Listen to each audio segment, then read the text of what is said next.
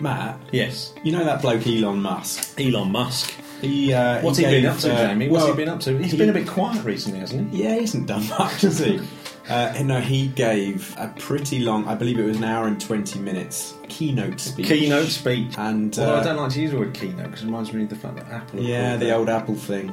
Let's call it his PowerPoint presentation. His PowerPoint presentation. So he was essentially outlining his plans to colonise Mars. Last podcast, we barely mentioned Elon Musk because...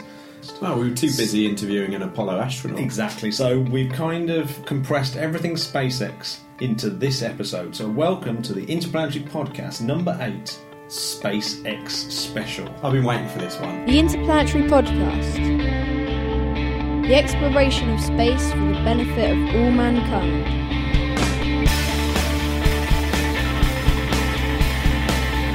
Your hosts here in London, Matthew Russell and Jamie Franklin.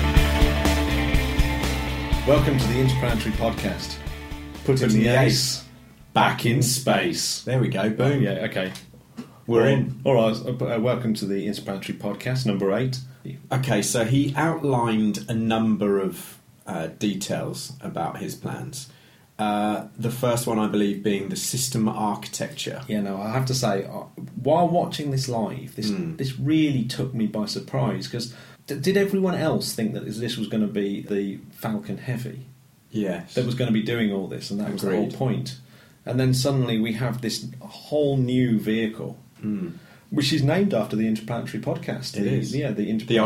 The ITS, the Interplanetary Transport System. Thank you very much, Elon, for the nod there. There we go. Thanks. It's an endorsement, isn't it? It's quite an endorsement, yeah. Cheers, Elon. The first thing is to have a quick look at this particular thing. It's absolutely enormous. Is massive. So to put it into context, I believe it's 5 times bigger than Saturn V. I saw a picture today, and they laid it out, and from diagonal to diagonal on an American football pitch, it laid out the whole complete. But Saturn V probably gets about 3/4 of the way. So yeah. Is it just purely the volume that it takes up? Good question. I don't know exactly. It's certainly not 5 times taller. That took me by surprise for a start off.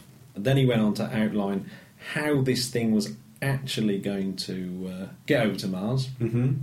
And what was nice, he showed the simulation, and when it finished, he said, "By the way, we're making this." Here's the first remarkable fact that I think came up was this large booster that's bigger than Saturn V, and Saturn V is massive. Yeah, and this thing's supposed to be used 1,000 times to try and get the economic benefit of it, because otherwise it'd be too expensive. So he's already talking about cutting the costs by mass producing these things, using them thousands of times each. Absolutely. So I think the figures isn't it trying to get from 10 million per journey down to $200,000? No, 10 billion per journey.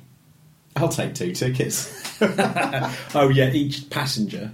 Yes, that's it. Yeah, I mean, okay. So what's this vehicle made from? This was another surprise. Is a carbon fibre. There've been some things on the web about carbon fibre and its ability to stop space radiation. Yes. I think that is a concern, because there hasn't been much research on that, I don't think. Spaceships have been not made from carbon fibre, they've been made from metals. And so it'd be interesting to see exactly how that works, because space radiation is actually fast-moving cosmic rays and things like that actually can be made worse as they go through a thick hull of a ship, because they go into smaller, more damaging particles. That, I think, needs some looking at. Definitely if he's planning to send hundreds of people up there. Or as he says, he wants to, for a self-sustaining city, there needs to be 1 million people. Wow. That's when you know that the species can carry on quite happily if a big asteroid does to us what it did to the dinosaurs. Yeah, I mean, you definitely need several thousands purely on the fact that the gene pool needs to be big enough. But yeah, 1 million, I suppose, because you need a society big enough to be able to generate all the things that you would need to sustain even one human life. Absolutely. So yeah, it becomes, everyone would have a job, everyone's job would be vital, even with a population of 1 million. Well, imagine how scary it'd be if you saw an asteroid hit Earth and then you go, right, that's it, we're on our own now. That's it. Yep, so I've actually got some figures for the Saturn V versus... Oh, you know I love a stat. So, yeah, Saturn V Saturn V versus the ITS. Yes. The ITS stands a bit taller than the Saturn V. Mm-hmm. The booster rocket itself doesn't. It's got 3.5 times the thrust, 4 times the expendable low Earth orbit payload.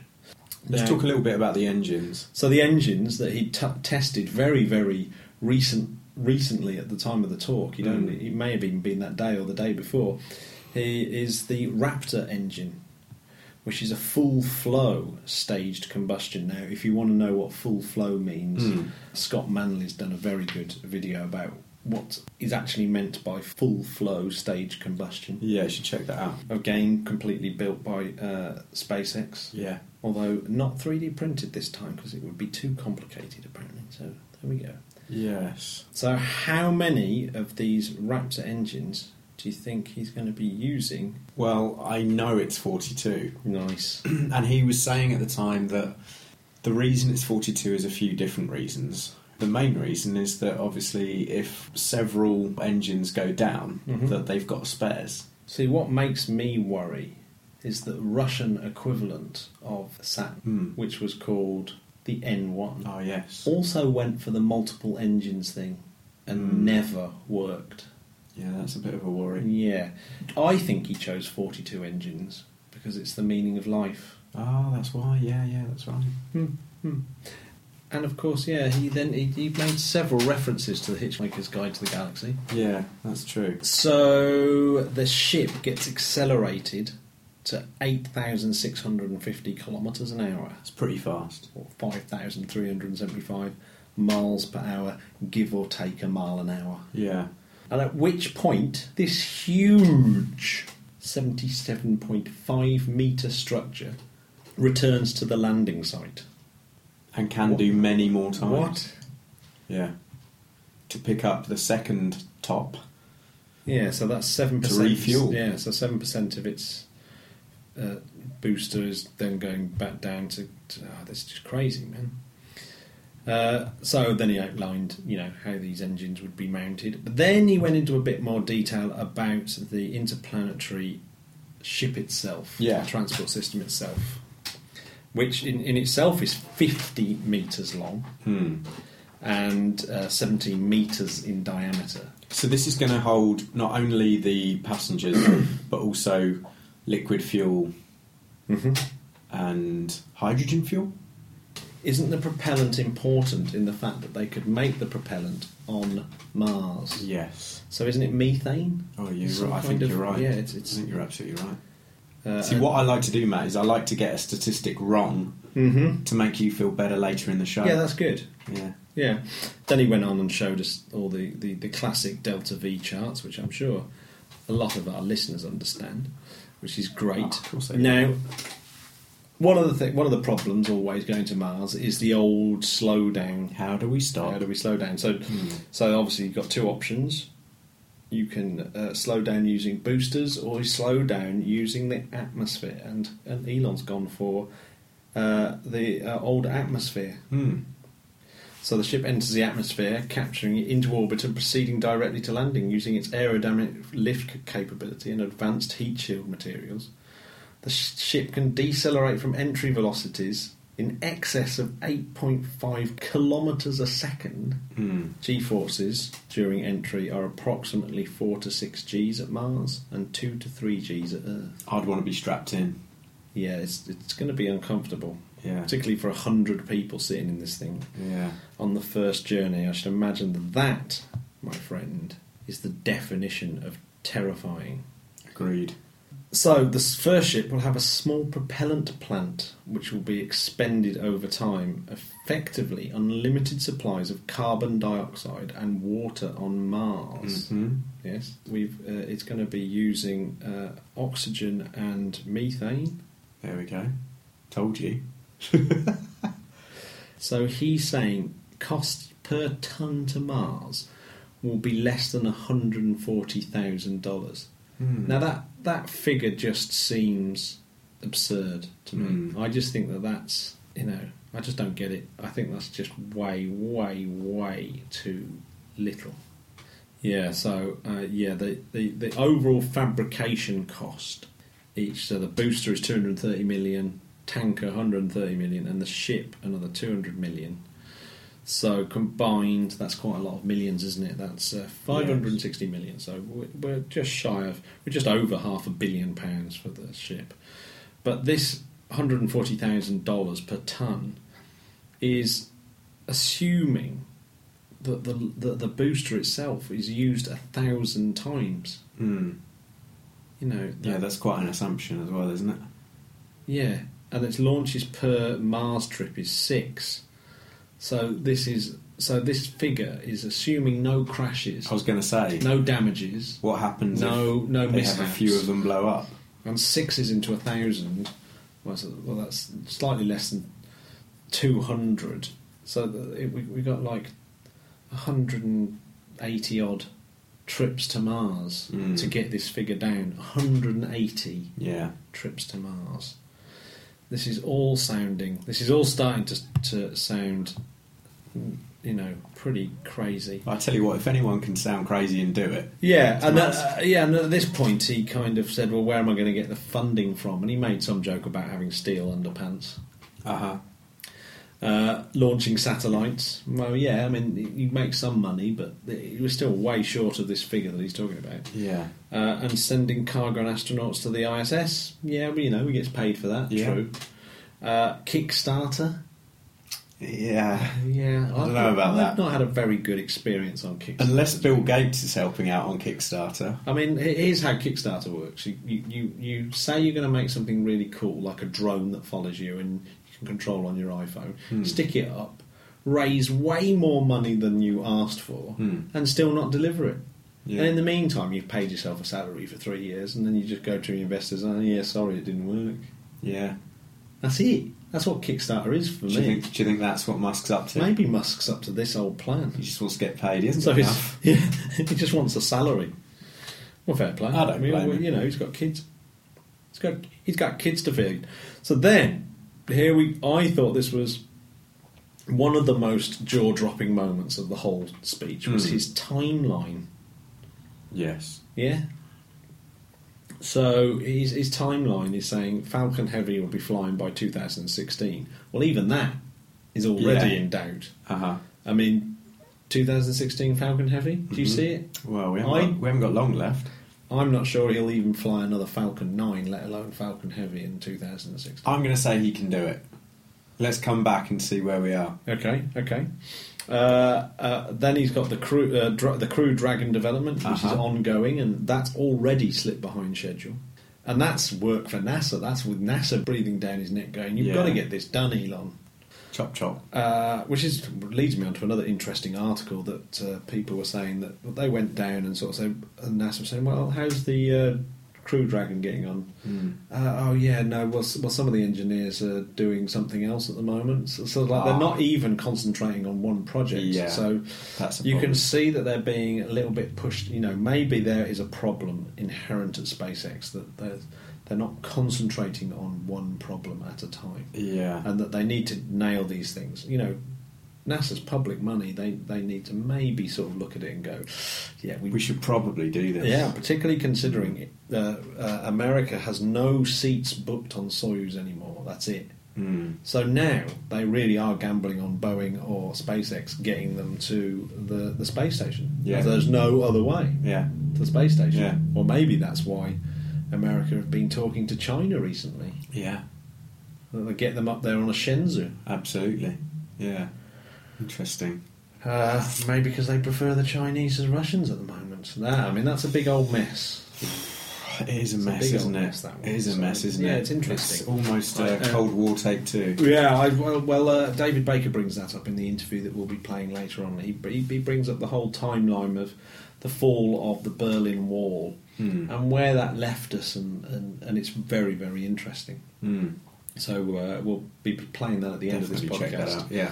So my quote that I enjoyed the most, which goes back to this timeline of 10 years, trying to get to Mars within 10 years. That's if things go super well. Super well. Super well. There we go. There's a thing, isn't it? Oh, I like that. I like that phrase. Super well. Because things often go super well. Yeah, that's true. Hey, when in life has things gone super well?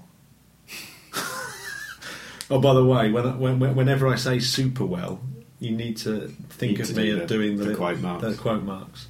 When I say super well, can you feel me doing it?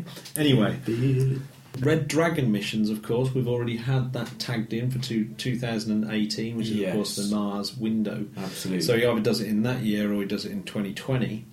But yeah, the Red Dragon mission, obviously that relies on Falcon Heavy flying for a start off. So Falcon Heavy flying is a big one, as is the Crew Dragon development is another big one. Yeah. And of course, getting the reliability back into Falcon 9 launches. To have 2 failures in a small period of time has put, after having such a great track record, is a bit worrying. Yeah, it's put a lot of pressure on him, isn't it? A lot of pressure. And actually, at some point, he might start to find that he's uninsurable.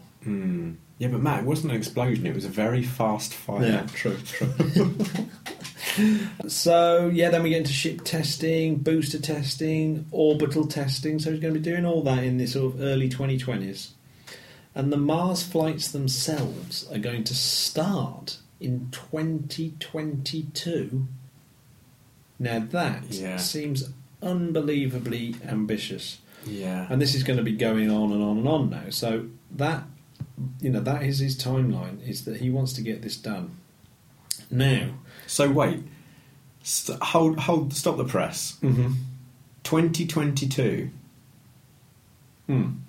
So you're telling me that in 6 years there'll be this massive... There will be a potential... We'll be watching the massive mission to Mars. And this will obviously... He said that the first manned mission will be about a dozen people, basically just to start the construction of whatever the first thing they want to start building is.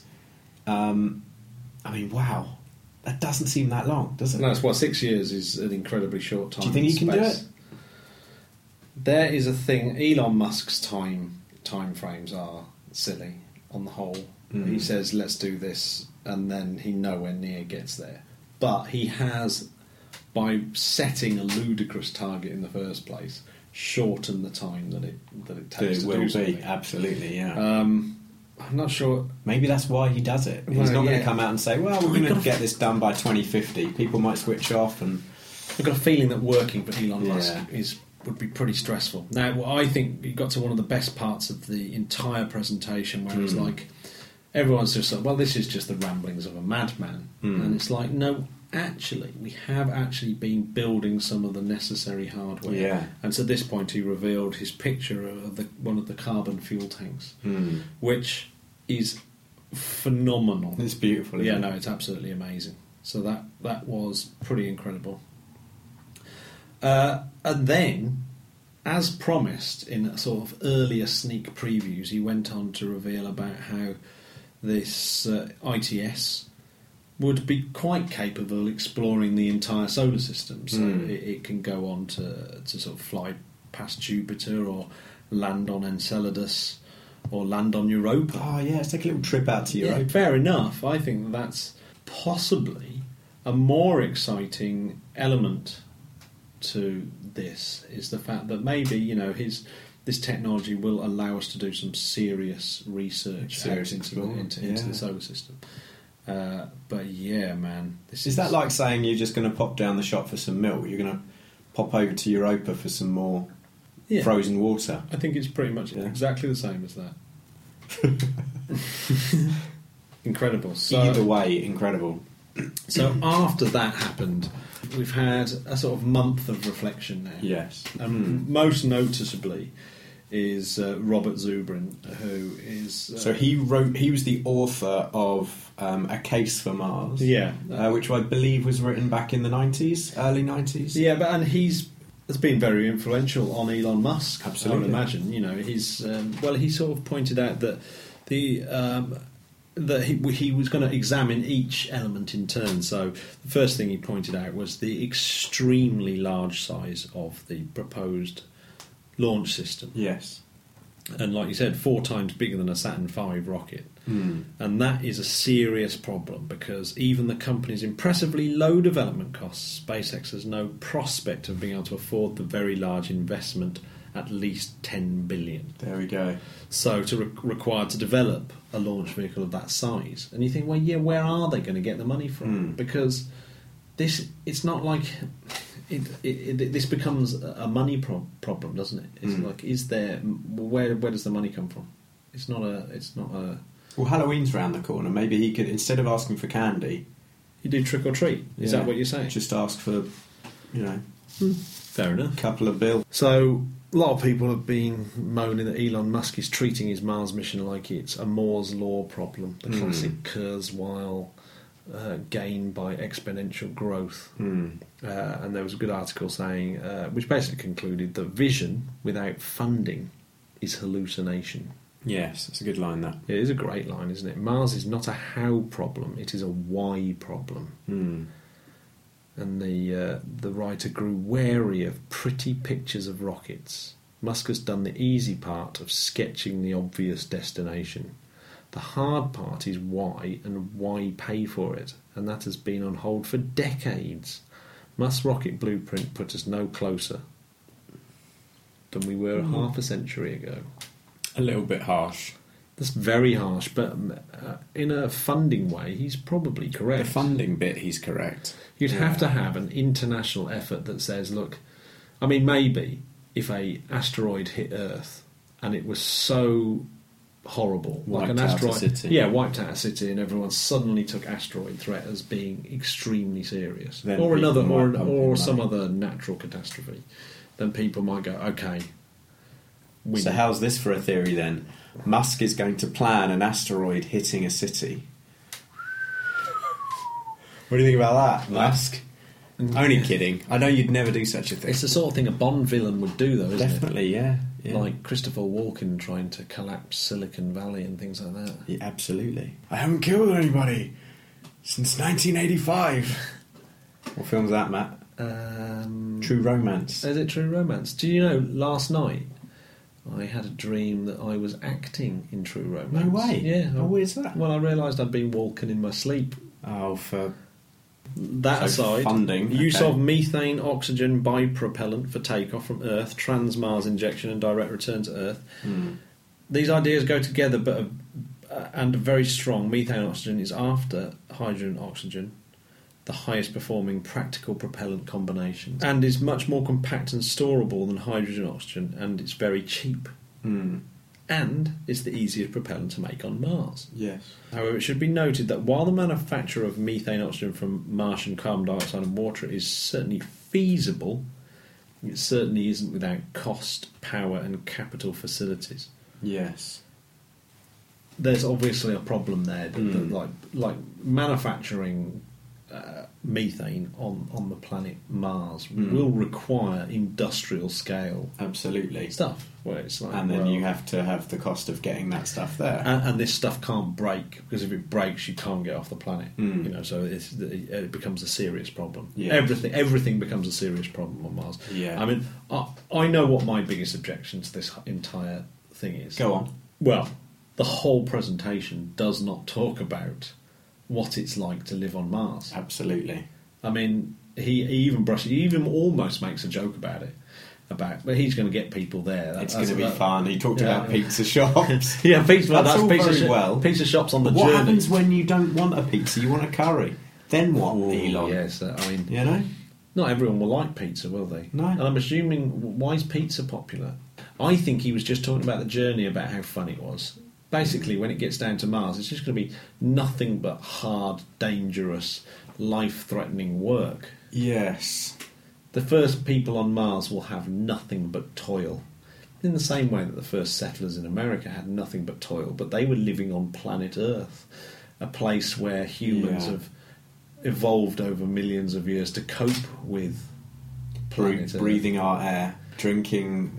Working with soil... Seemingly unlimited supplies of fresh water. Oh, yeah, exactly. So that's the worry. So I've spoken to quite a few of my friends about this, and one of the main questions they always ask is, what are we going to do for water? Can you explain that? What's his plan for water? Well, there is plenty of water on Mars. That's been frozen water and subsurface water. Okay. So, but obviously there will be some form of industrialisation that will be required to generate enough water for well, once it comes to millions of people, we're talking. It's hard enough for your local council to make sure that a city the size of Birmingham has fresh water. This takes reservoirs and enormous infrastructure to make that happen. So, this is, and that's on Earth. Like we keep saying that's on Earth where we've evolved to and slowly built up these facilities. Yeah. Whereas to just sort of drop them in. So he brushed over the lots of brushing over. Brushing over. I guess he's kind of thinking, well, here's the first thing. This is how we're gonna get there. I guess he's got time to iron out the finer details, so to speak. All flight systems are completely reusable. It's an important goal for minimising costs, and SpaceX is already making substantial advances towards it. However, for a mission component to be considered reusable, it doesn't necessarily need to be returned to Earth and launched again. The idea is reflected in some parts of the new SpaceX plan, such as refilling the second stage in low Earth orbit, but as we shall see, it is ignored elsewhere in considerable cost of program effectiveness. Furthermore, the rate at which systems can be reused must be considered. And absolutely, a booster can't just come down. The video sort of shows it sort of landing, instantly having this weird crane lifting this enormously heavy object and popping it back on and it flying again. When the space shuttle made flights, there was a long time it had to be sort of taken away and everything inspected. You don't just go fly, particularly human-rated flights. You can't just stick a bunch of peoples on a big load of explosives, the biggest load of explosives ever built, and go, no, it's all right, it'll probably be all right. You have to inspect every single thing that the components are still okay. This isn't one or two people. I certainly wouldn't want to be on the 1,000th flight of a booster. So one of the big technical challenges is this refilling manoeuvre up in space as well. This is not something that's really kind of been done. Refuelling in orbit. But this is a hard manoeuvre. It's hard enough refueling things on Earth, as we saw with the SpaceX Falcon 9 explosion. Correct. This is like use of a second stage to fly all the way to the Martian surface and back. This is a very bad idea, is what Robert Zubrin says.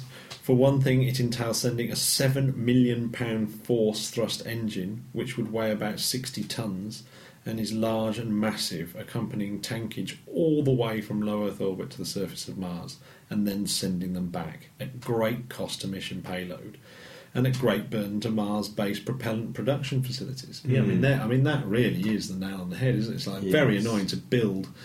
To like be on Mars doing unnecessary fuel making. Yeah.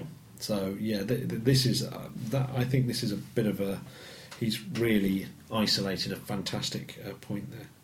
Sending of a large habitat on a round trip from Earth to Mars and back. This too is a very bad idea because the habitat will get to be used only one way, once every 4 years. If we are building a Mars base for the colonising Mars, any large habitat sent to the planet's surface should stay there so the colonists can use it for their living quarters. Agreed, you'd think that was right. Going to great expense to send a habitat to Mars only to return it to Earth empty makes no sense. Mars needs houses. Mars does need houses. Fantastic. Quick trips to Mars. If we accept the optimistic estimates that Musk offered during his presentation, the SpaceX system would be capable of a 115-day one-way trip from Earth to Mars, a somewhat faster journey than the other proposed mission architectures. But the speedier trips impose a great cost on payload capability, and they raise the price tag. So here we go. It's another sort of fault that he's kind of spotted. The use of supersonic retropropulsion to achieve landing on Mars. This is a breakthrough concept for the landing large payloads, one that SpaceX has demonstrated successfully in landing the first stage of its Falcon 9 on Earth.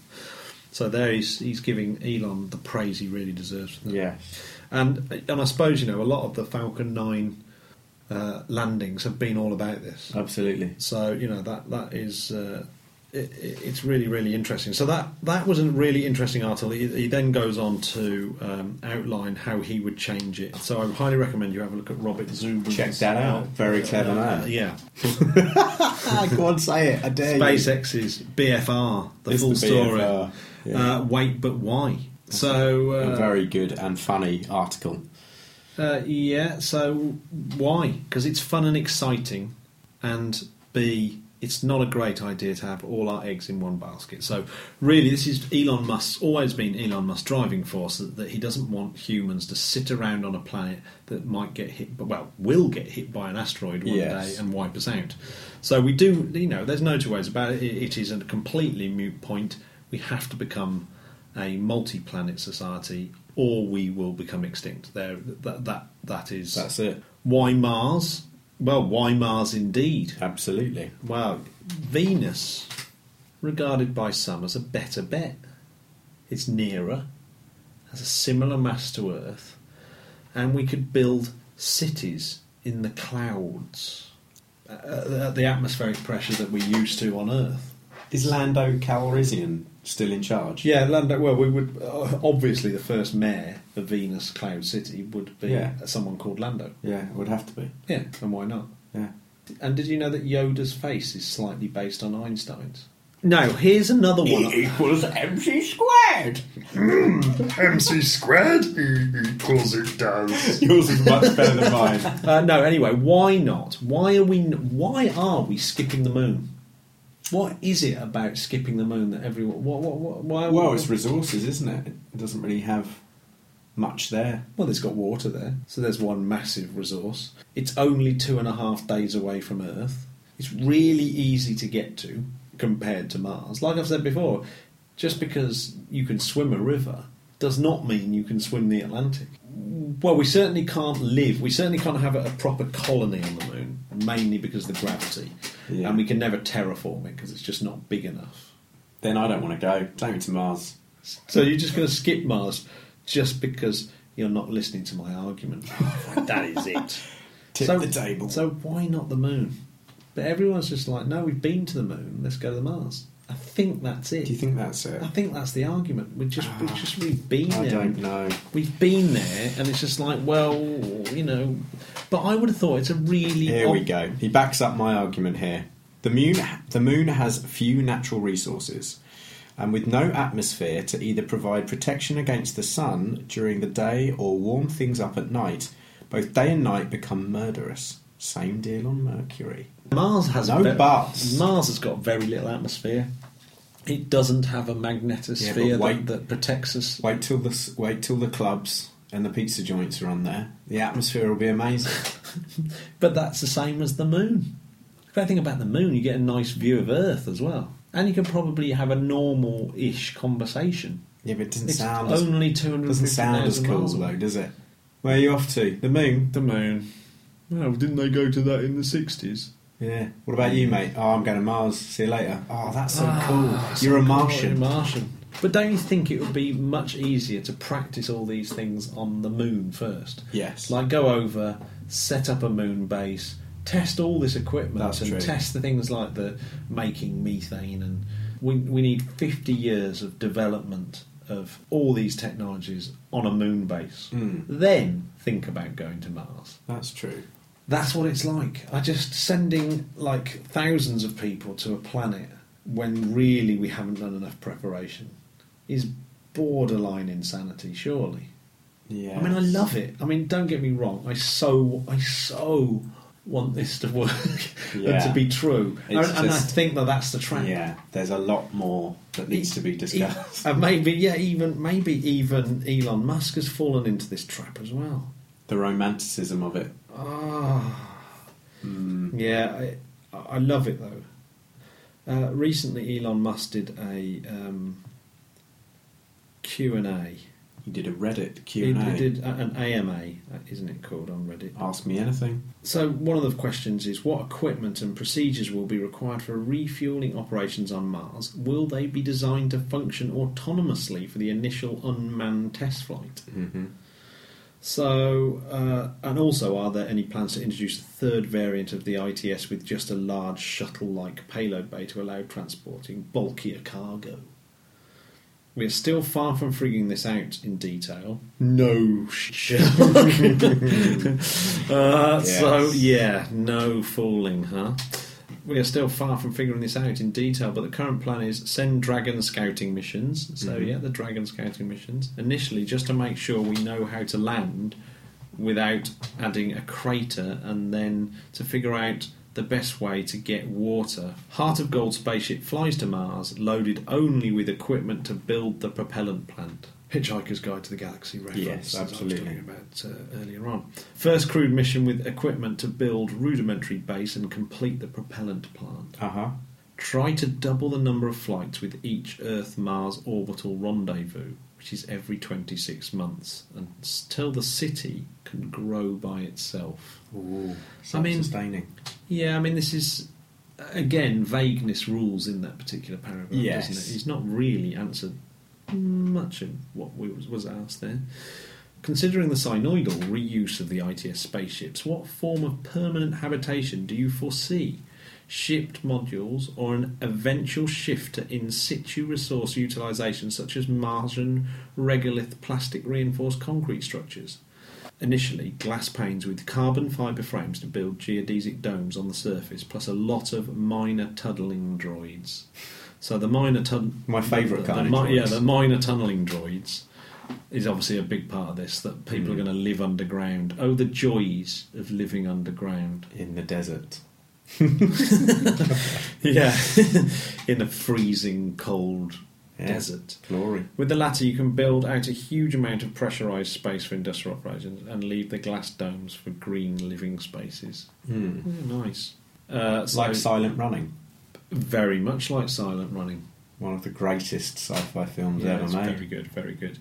Now, one of the things that was really brilliant is the 3D printed designs of Mars habitats. Now, there were several of these, but Matt, which won it?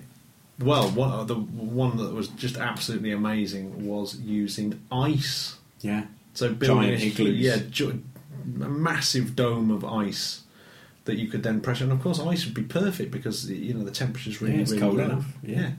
Fantastic. And if you get really thirsty, you can just lick the wall of your Exactly. habitat. Yeah. So yeah, whiskey on the rocks, just chip a bit off the wall. So yeah, you kind of Inuits or your Eskimos, if you're allowed to say that these days. I think you are. May have been trailblazers when it came to. They knew what they were doing. They knew what they were doing when it comes to living on Mars. They knew. You've just got to make yourself a dome of ice. So they ask him about the carbon fibre tank. Yeah, what's he saying? Yeah, for those that know their stuff, that was really big news. The flight tank will actually be slightly longer than the development tank shown, but the same diameter. That was built with latest and greatest carbon fibre pre-preg. In theory, it should hold cryogenic propellant without leaking. We'll take it up to 2/3 of burst pressure on an ocean barge in the coming weeks. Interesting. Wow. So he's going to take this thing out to the ocean and try and blow it up. Could this unprecedented amount of Delta V be used to fly between Mars and Earth, even outside the launch window, when payload mass is not a primary factor? The answer, yes. That's all he said. Amazing. So actually, that's another. So that was interesting. The ask me anything. Great that he's interacting with people. He's not just said, "I've come up with this plan. I'm going to colonise Mars. This is what we're going to do," and shut the door, and we won't hear from him for another year. He's actively saying, what do you want to know? What do you want to know? I'm here for you. I can't answer it all, but... to be fair, that is the difference between Musk and Bezos. Yeah. So, yeah, there's a few thoughts on the interplanetary transport system. I was so excited. Me too. When we were texting each other, and watching it, it was one of the most exciting things. And what I love about it is it plays into the whole what a lot of people are calling new space, that maybe we're seeing a resurgence of the interest in space. Yeah, there certainly has been a lot more. Yeah, and I think that people will get more and more interested in space, particularly, if 2018 he lands the Red Dragon. I was going to say on Mars, that will be a significant marker in the sand, and even more so if in 2022 there's a manned mission. I mean, can you believe that the first person to step out? It will slip back. I mean, I'm willing to accept 2026, perhaps. Even then, even then, this is wow. It happening in our lifetime. Happening in my lifetime is phenomenal. Well, definitely mine. I don't know about yours. So this is. I'm still super excited about it. It's interesting. It's kind of igniting. But that competition, and is good. And NASA is still talking about going to Mars, and Obama did an op-ed in Time, was it? Absolutely, yeah. And that was all about the commitment to getting to Mars, and also that it's enshrined in law that they've got to get to Mars. Yeah, they have to go to Mars, and that's that. So that should be very, very interesting, shouldn't it? Absolutely. And I'll tell you what I'd like to hear as well is please tweet in your questions and your thoughts and your theories on this. Please go onto Twitter or onto our Facebook page or onto our Tumblr and just let us know what you think. I'd love to hear from some people. Yeah, well, there's obviously a load of clever people out there. Cleverer than us? It's debatable, but it's... I tell you what, it would be fast. It's mind-blowing, isn't it, when you start getting into the details of that. What are the rooms going to be like? What's the food going to be like? What is going to be the entertainment? Yeah. Musk was very much in the talk saying that he didn't just want this to be from A to B. He wanted it to be fun and exciting, so therefore there would be games that you could play on the way up, etc. But it's hard to think about now, isn't it? Well, a lot of people have been making the case for virtual reality. Actually, virtual reality might be one of the things that makes... these trips feasible. Well, I think it was on, wasn't it in Interstellar, when one of the guys was freaking out a bit and feeling very homesick, and someone just put headphones on him, and it was just rainfall and animal noise. Yeah. I like that. Yeah, I like that idea. Well, but I think like if virtual reality is quite good at kind of tricking your brain just a little bit, absolutely, so that you feel less isolated, so that you feel less like you're on a submarine. And more like you were at What would you miss most, Parks. Matt? What would you miss most? I think you would miss... nipping out to the shops. Nipping out to the shops, weather. The weather. Tim Peake mentioned weather of any kind. Yeah, but I think that's it. I think it's food. Certain food. Freshness. There is something... You crave freshness, don't you, when you're in a stuffy office and you go, I just want some fresh air. Yeah. You have to literally go out for fresh air for an hour walk every day. So your fresh air back in Mars would be from your spacesuit back into wherever you're going to be living. Yeah, which will stink. Which wouldn't be fresh, really, would it? No, it'll be stinky. No, I think he's going to create some smells. Good smells. You think? Yeah. Like tumbling. Want lemon today? I think the whole place is going to smell of a mixture of BO, methane, which is, really nice smelling, and, of course, lots of oil and things like that from machining. It's going to smell like a factory at all times. Oh, if you could only can that. Yeah. Yeah, it's going to... Smell is such a big problem on the International Space Station. The smells are often can be a result from equipment, off-gassing, crew, metabolic processes, food, experiments.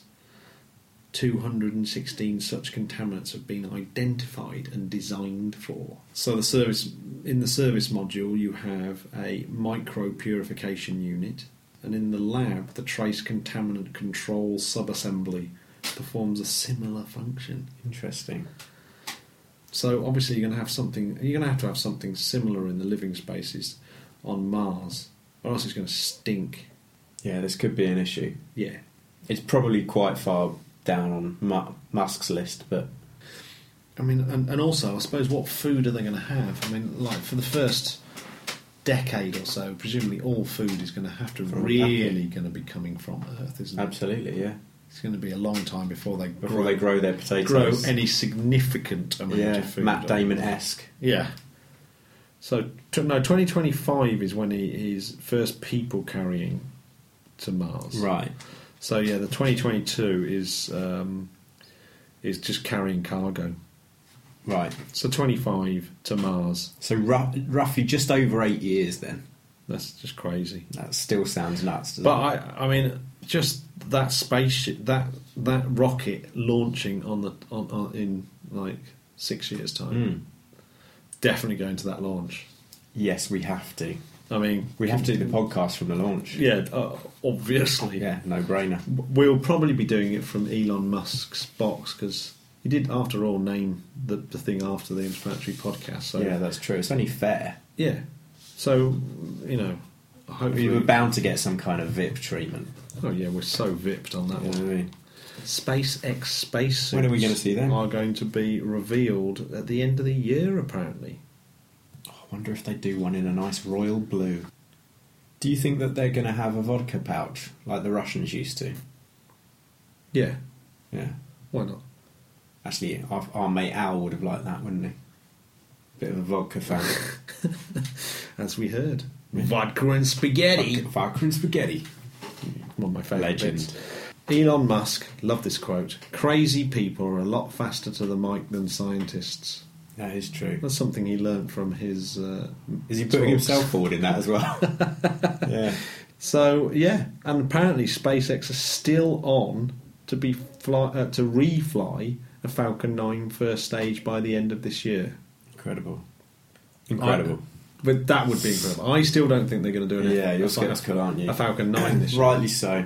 So we should Let's see. we should move on to Falcon 9 and what had just occurred when we were at doing our last podcast and all that settling in was the Falcon 9 blowing up on the launch pad. So what exactly happened? We still don't know, but the rumours are flying around now that SpaceX kind of have got a handle on what happened. And some of the possibilities that people have sort of lined up was that hydrazine was leaking from the satellite. It flowed out of the fairing as a liquid and then vaporised. Not sure what the ignition source, but something related going to internal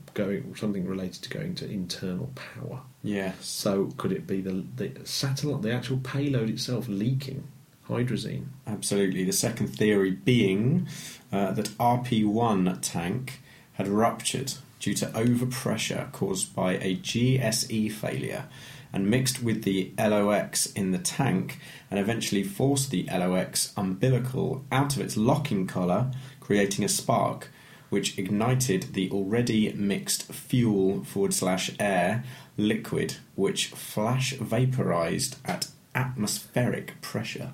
It just rolls off the tongue. Yeah, so basically one of the two liquid oxygen chillers had been taken offline due to an oil leak, according to radio traffic. Now that's interesting. If the oil had found its way into the liquid oxygen flow, it would have solidified into droplets that could have jammed the liquid oxygen valve, preventing it closing and overpressurising the liquid oxygen tank.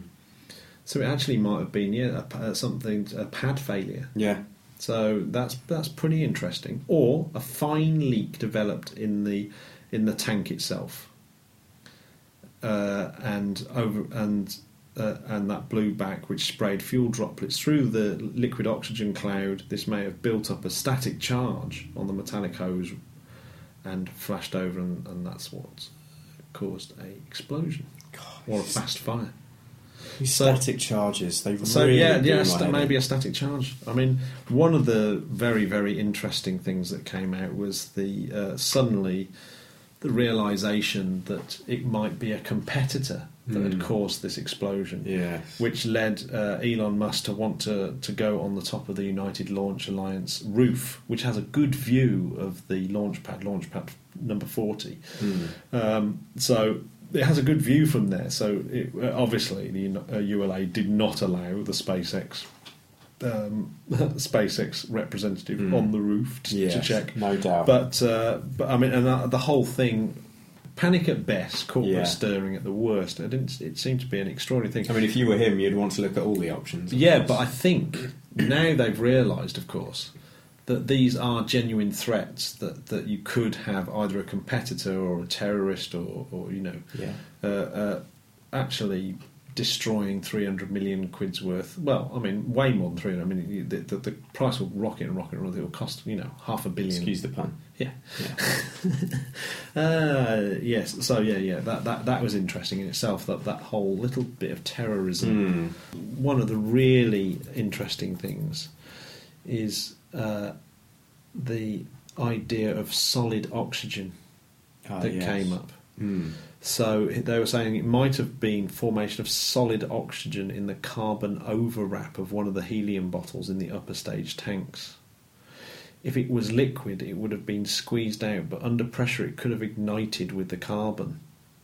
This is the leading theory right now, but subject to confirmation. So that is a look at that. I mean, that is some kind of weird effect where as the oxygen pushes up against the carbon, it solidifies, and then that reacts with the carbon of the tanks. You would have thought that they'd test that, though, wouldn't you? Ooh. Well, this is maybe SpaceX don't do enough testing. This is one of the problems. Fast fail. Yeah. Or that's it. Fail fast. Seems an expensive way of... Well, it's expensive to go to work slowly and not get satellites up. Very true. So, guys, it's been a pleasure. Thank you for listening. Check out the blog. Check out the blog. The check out Tumblr. Twitter. Check out Instagram. Check out Facebook. And as I said, give us your thoughts and questions. And don't forget to subscribe to the Interplanetary Podcast on whatever podcast listening device you like, iTunes, Stitcher, Acast, etc. We're on them all. We're on them all. And if you can obviously rate us, that really helps our ratings and puts us up in the things to listen to that are similar to things like the Planetary Society. Absolutely. Not even interplanetary. Yeah, Jamie. come on. Give us a rate. So, just rate us, and that'll push us up. Thank you very much. So, we'll see you next time, which might be sooner than you think, because we're thinking of... this was a SpaceX special, so we'll probably do a more of our usual thing.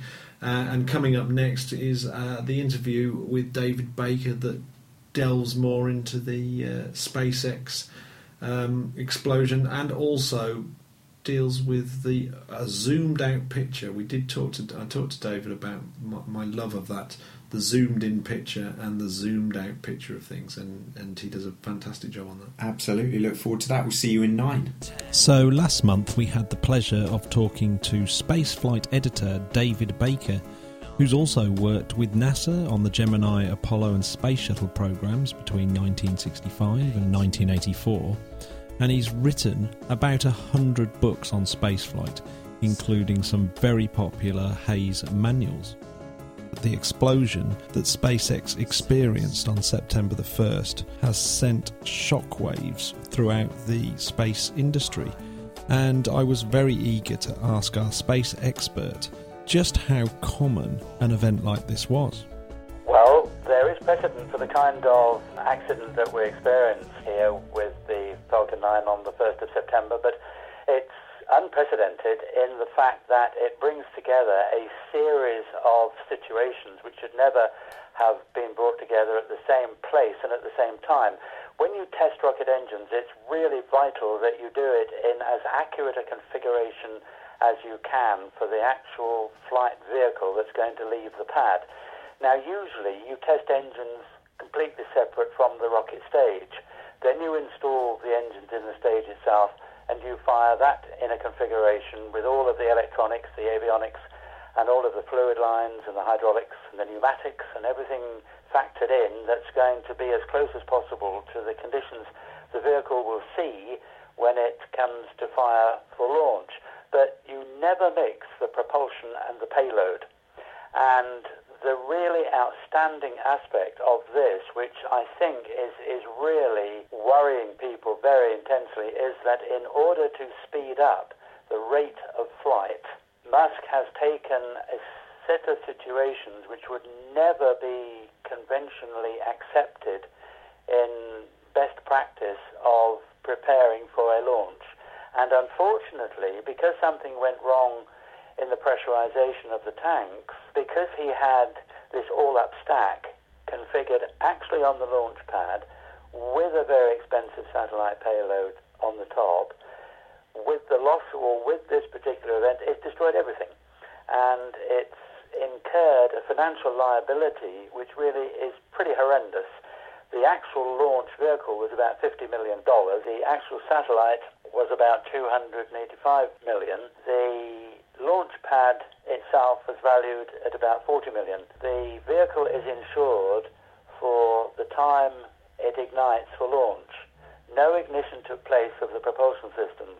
And even though this was a test, the insurance would still not have cut in if these engines had fired a few minutes later as they were expected to. So Musk has presented both his client and his company with an exposure which is not normally acceptable in best practice of any rocket operator.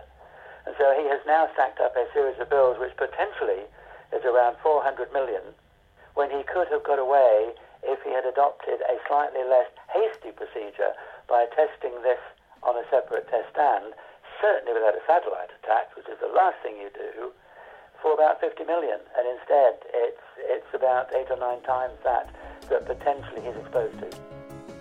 The weeks after the SpaceX anomaly, the matter of insurance seemed remarkably unclear, especially considering what was at stake. Even now, the picture is not totally clear, and one suspects for commercial and confidentiality reasons. But I wanted to know if we'd experienced anything like this insurance fiasco before. There is precedent with regard to this insurance issue, because when we got the loss of the Antares that Orbital ATK had when they were trying to launch Antares for a payload delivery mission to the International Space Station, the liability there really showed the kind of exposure which you can have unwittingly believing that you're covered. Now, in fact, the launch site up at Wallops Island, which is where Orbital ATK were launching their Antares, there was about $40 million worth of damage done there when the Antares exploded. And NASA thought, well, that's okay, we're insured. Now it transpires they were not insured, because the insurance requires there to be some physical dynamic activity unassociated with the actual event on the pad. If an aircraft had crashed into it, that would have been fine, it would have been covered. But because it was being leased out to a company, much as NASA has leased this particular, or the Air Force actually, because this is not on NASA territory at Cape Canaveral Air Force Station, this is an Air Force facility. NASA has a very, very tiny portion of Cape Canaveral, which is the Kennedy Space Center. And that's a matter which we can come to when we talk about what options he has with regard to other launch pads. But on the precedent that has taken, or that has occurred, the NASA Inspector General had to get involved because suddenly the government was directly exposed and said, we can't pay for this because we were leasing out this Wallops Island facility to a private company. They thought they had insurance, but they didn't because of the nature of the failure. And there is no precedent for having a failure actually on a leased pad. What happened there was the state legislature got involved because they were then being lobbied by the people who run Wallops Island launch site in order for the state to pay. And then finally NASA had to eventually get in and pay for it out of its own budget when it thought it was insured and wasn't, simply because it was in, quote, the national interest, unquote, to get Orbital ATK flying back as quickly as possible because it was necessary to resupply the International Space Station.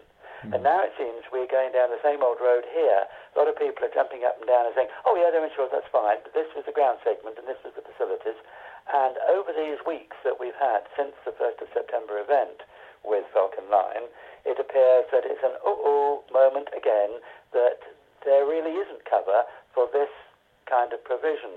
And in fact, there's no indication that the customer has responsibility because there is a belief, and there's certainly a preliminary filing for something in the region of $400 million coming at SpaceX simply because the customer is unable to provide the services to Mark Zuckerberg for part of the payload. Part of this satellite's job was to provide broadband services to Central Sahara and Southern Africa.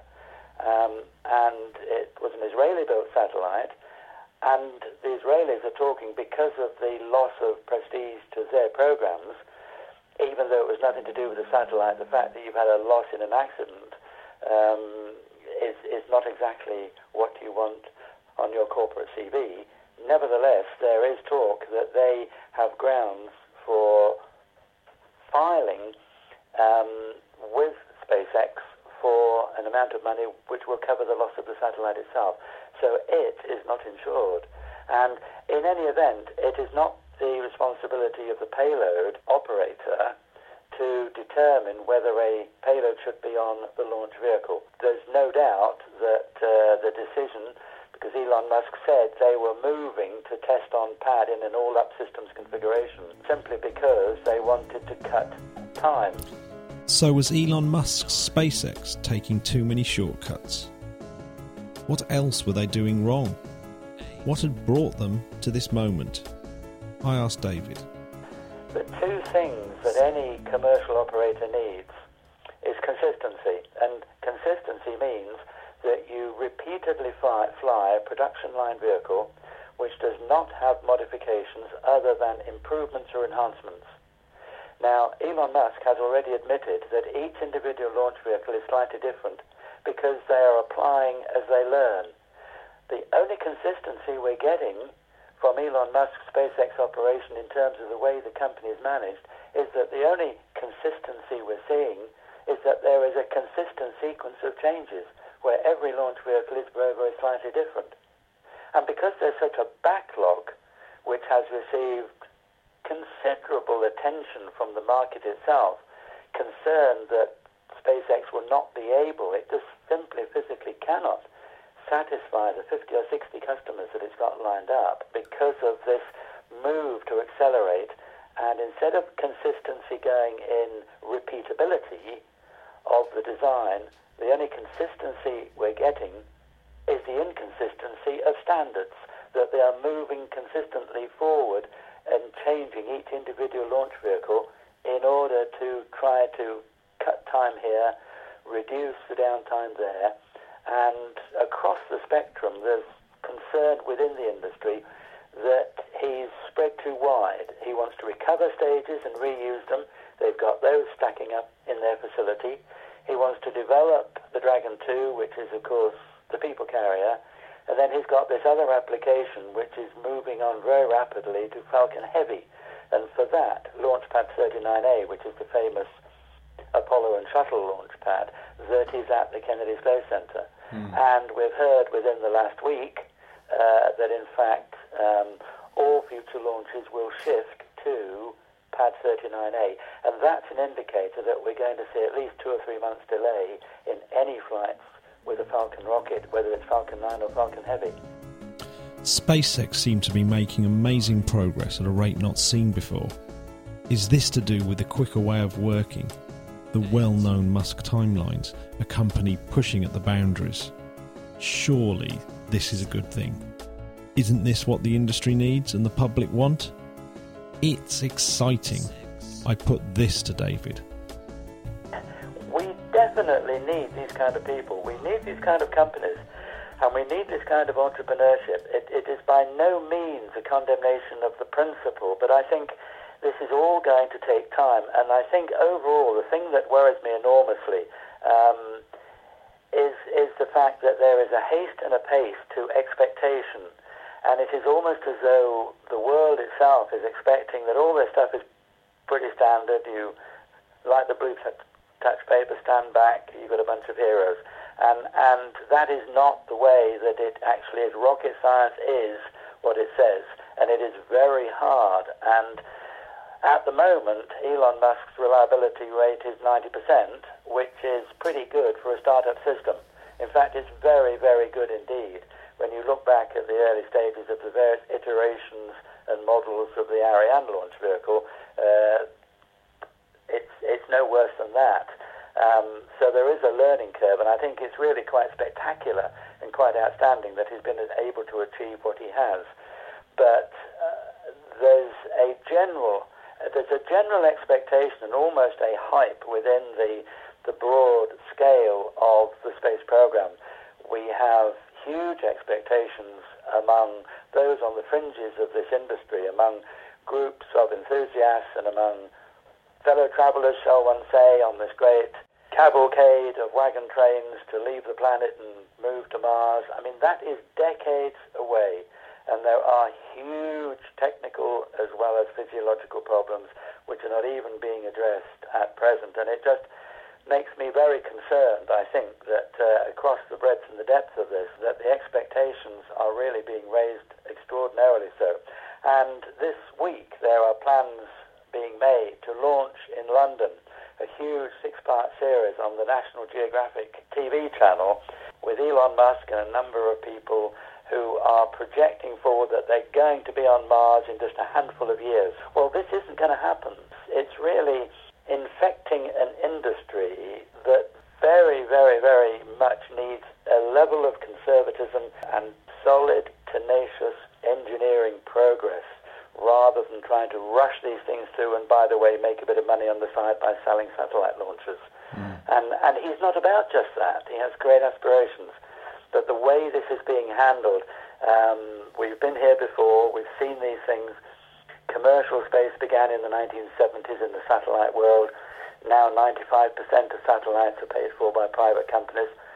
We're going that way in the launcher business, and we need to. We need to drive these costs down. Whether reusable stages are the way to go is very much open to debate, and you can create statistical and analytical models which favour the side that are for it and the side that is against it.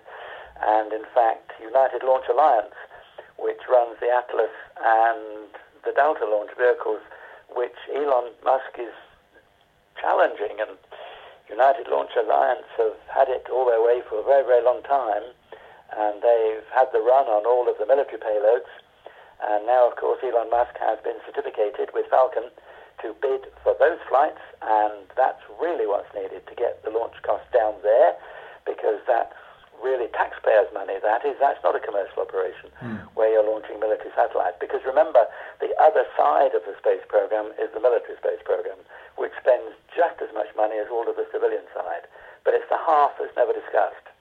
And yet the launch traffic requirements there are huge in terms of revenue earning. And that's why Elon Musk went for those contracts. And he's completely shuffled the pack, and credibly so, because Falcon will come back. It will be a very good launch vehicle, as long as he can just stop fiddling and tinkering with it. And you know, they say that once launched, satellites last so long just because engineers can't get their spanners up to them. And this is the problem now. We're seeing too much tinkering with these individual launch vehicles, trying to shave costs here, cut time there, and that's the problem. So consistency is needed to challenge these big checkbook takers like United Launch Alliance, who have been charging the government huge amounts of money to launch the Atlas and the Delta with their military payloads, and that is a whole area which is being addressed by this commercial sector. But even there, the launch vehicle which will succeed the Atlas and the Delta is the Vulcan launch vehicle which they're developing. They are going now for recoverable first stage engines, not the whole stage, but they're now presenting papers and they're talking with industry suppliers about using aerobraking concepts, these huge dish-shaped heat shield structures which could be deployed after the rocket motors separate from the stages themselves and are brought back down. And when you look at the drawings for those and the engineering projections for those, it's clear that reusability, which has been given a wake-up call by people like Elon Musk and also Jeff Bezos with Blue Origin, both of which are adamant about returning stages. You've even got the big boys now, really, like Boeing and Lockheed Martin, United Launch Alliance, talking about recovering the actual engines rather than the stages. So everybody's going reusable now. And I think that's something that the commercial sector has been very, very good at promoting, the fact that it's kicked the stool over and the cards have all been reshuffled. Regardless of their shortcomings, SpaceX have had some great successes. In the short time they've been going, they've managed to crack landing the massive Falcon 9 first stage on land and at sea. Not only is this spectacular to watch, but they're inching towards that goal of reusability. It's a remarkable achievement, and this really goes back to the first attempts that were proposed but never actually tested or demonstrated back with the Saturn launch vehicle rocket stages. The Saturn 1 launch vehicle, which first flew on the 28th of October 1961, and that was proposed there by the Von Braun team working at what is now the Marshall Space Flight Center for the recovery of the first stages. People have been trying to achieve this, but never actually made it. And the math works out very well. And I think in terms of Elon Musk himself, he gets the right people around him. He gets people who didn't have a voice at the big players like Boeing and Lockheed Martin. Those are huge corporate structures, and you can be stifled in organizations like that. And where there is a driven corporate requirement, which is determined by a board which controls the direction of business interests, if you have an entrepreneurial idea, you don't fit in a big corporate structure like Boeing or Lockheed Martin, because it doesn't gel with the seasoned deliberations of the board, which has to satisfy shareholders. Mm-hmm. When you go to work for people like Elon Musk or Jeff Bezos or any of these other people, and of course Orbital ATK was one of the little players a few years ago, and I knew those guys when they were startups, and their pants are on fire just the same, and they made a huge go of it, and they've now settled down with all of those entrepreneurial nuances, and they have not become bogged down with these great corporate mentalities. So the Boeings and the Lockheed Martins and the Northrop Grummans of this world, notice is served on them by people like this, and there are going to be failures. So I think we have to take that in perspective as well and say that really the reliability of the Falcon 9 has been extraordinary for a new vehicle. Nobody expected this. There were detractors from the very beginning who said, well, he can't possibly promote this vehicle as a commercial vehicle. And here he is with 60 customers. And he will work for them, and they will work for him. And that's a good thing to see, because it's going to completely shake up this whole business, which was becoming far too expensive and, frankly, far too comfortable for the big players, like the big manufacturers. But many of those people who wished away their hours in these great corporate organizations, wanting to give vent to their engineering and entrepreneurial genius, found a home with these entrepreneurs. Yeah. And so Elon Musk, while he learns a lot himself, he gets the right people around him, and potentially he's a very attractive place to go and work. SpaceX pride themselves on making everything in the US.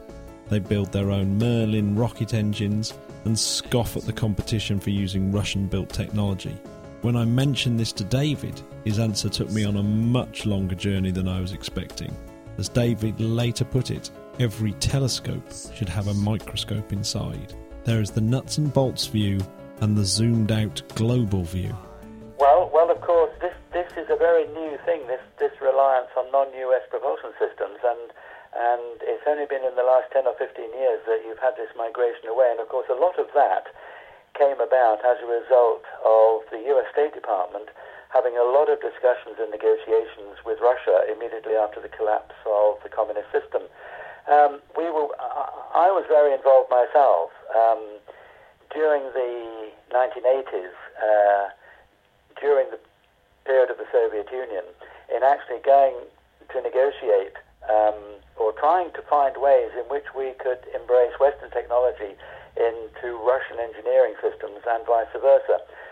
The particular thing that I have in my recall is the fact that Pratt & Whitney wanted to get their engines installed on Russian Ilyushin airliners. The airframes, the aerodynamics of those aircraft were world-class. Russian aerodynamicists are the best in the world.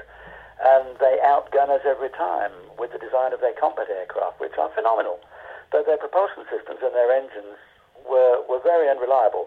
And they knew, the Russians knew, even in the 1980s, just before Gorbachev came to power, they reached out to the West and they said, look, let's try to find ways in which we can buy your engines, Pratt & Whitney or GE, because we need them on our aircraft. And the Americans were very, very happy to discuss that. And the State Department supported those discussions way back in the 1980s. And when we finally got this collapse of the Soviet Union in 1990, 1991, there was a cascade of deals done. And one of those was the fact that recognizing the complete absence of investment in advanced propulsive technologies for launch vehicles, when the Boeings and the Lockheed Martins wanted to move on and develop their Atlases and Deltas, it was very, very easy to buy cheaply with the very strong approval of the US State Department to do business with Russia. And that's where that came in. So it's relatively new. We never used to have anything like this. And the great call has been what has happened to American rocket engineering, as in rocket motors rather than launch vehicles. Because the last engine that was developed in the United States prior to the Merlin and the Jeff Bezos engines, BE-4 and BE-3, prior to that was the shuttle engine in the early 1970s. So there had been a 30-year lag even when they came to buy these Russian engines. So that's how we slid into this. And now, of course, it's all gone pear-shaped politically with Russia. And now, of course, everybody's racing hard to try to offload these RD-180s, even though Antares, coming back now after its failure, is actually using more Russian engines. So this is the last hurrah, if you will, of the Russian engine period on American launch vehicles. So it's been this weird blip period, but it's by no means been normal in the whole history of the space program. The State Department was very concerned that with the collapse of the Soviet system, there was a huge concern that there would be an implosion and that you'd have the breakup of. Here was the strongest nuclear power in the world, with approximately 10,000 strategic nuclear warheads. And who's going to govern that country? The whole system is in reverse revolution. And a lot of people were trying to seize power. And so the State Department worked very, very closely. And I can remember the flurry at the Russian embassy in London, because at that time I was in the UK, and we liaised very, very strongly with the Russian embassy, and it was almost a routine visit, arranging these trips to various field centres in Russia in order to inspect these various systems.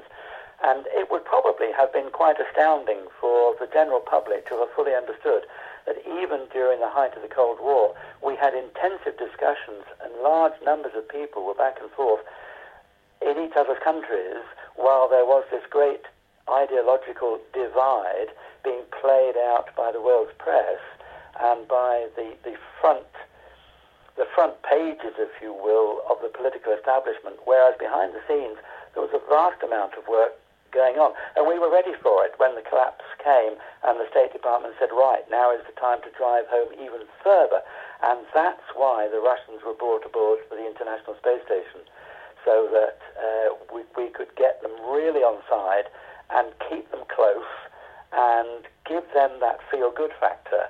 And there was a sense in government, both in London and in Washington, and I felt it very acutely, the fact that right, this is no time to start declaring we won. Now is the time to push the past behind us and get on with working with these guys. So let's get them in on the space station and let's get them in on helping us upgrade our launch vehicle systems. Unfortunately, the deals didn't work out, sending American aircraft engines over to Russian aircraft for various reasons. But a lot of other things exchanged. And, it was really quite extraordinary. When you drive in the politics of all this, it's a very sobering realization. When I went around in the period of the Soviet Union back in the early 1980s, went around these machine building factories at Ilyushin and Tupolev and Mig, all of those places that were underpinning the hardware for the space program.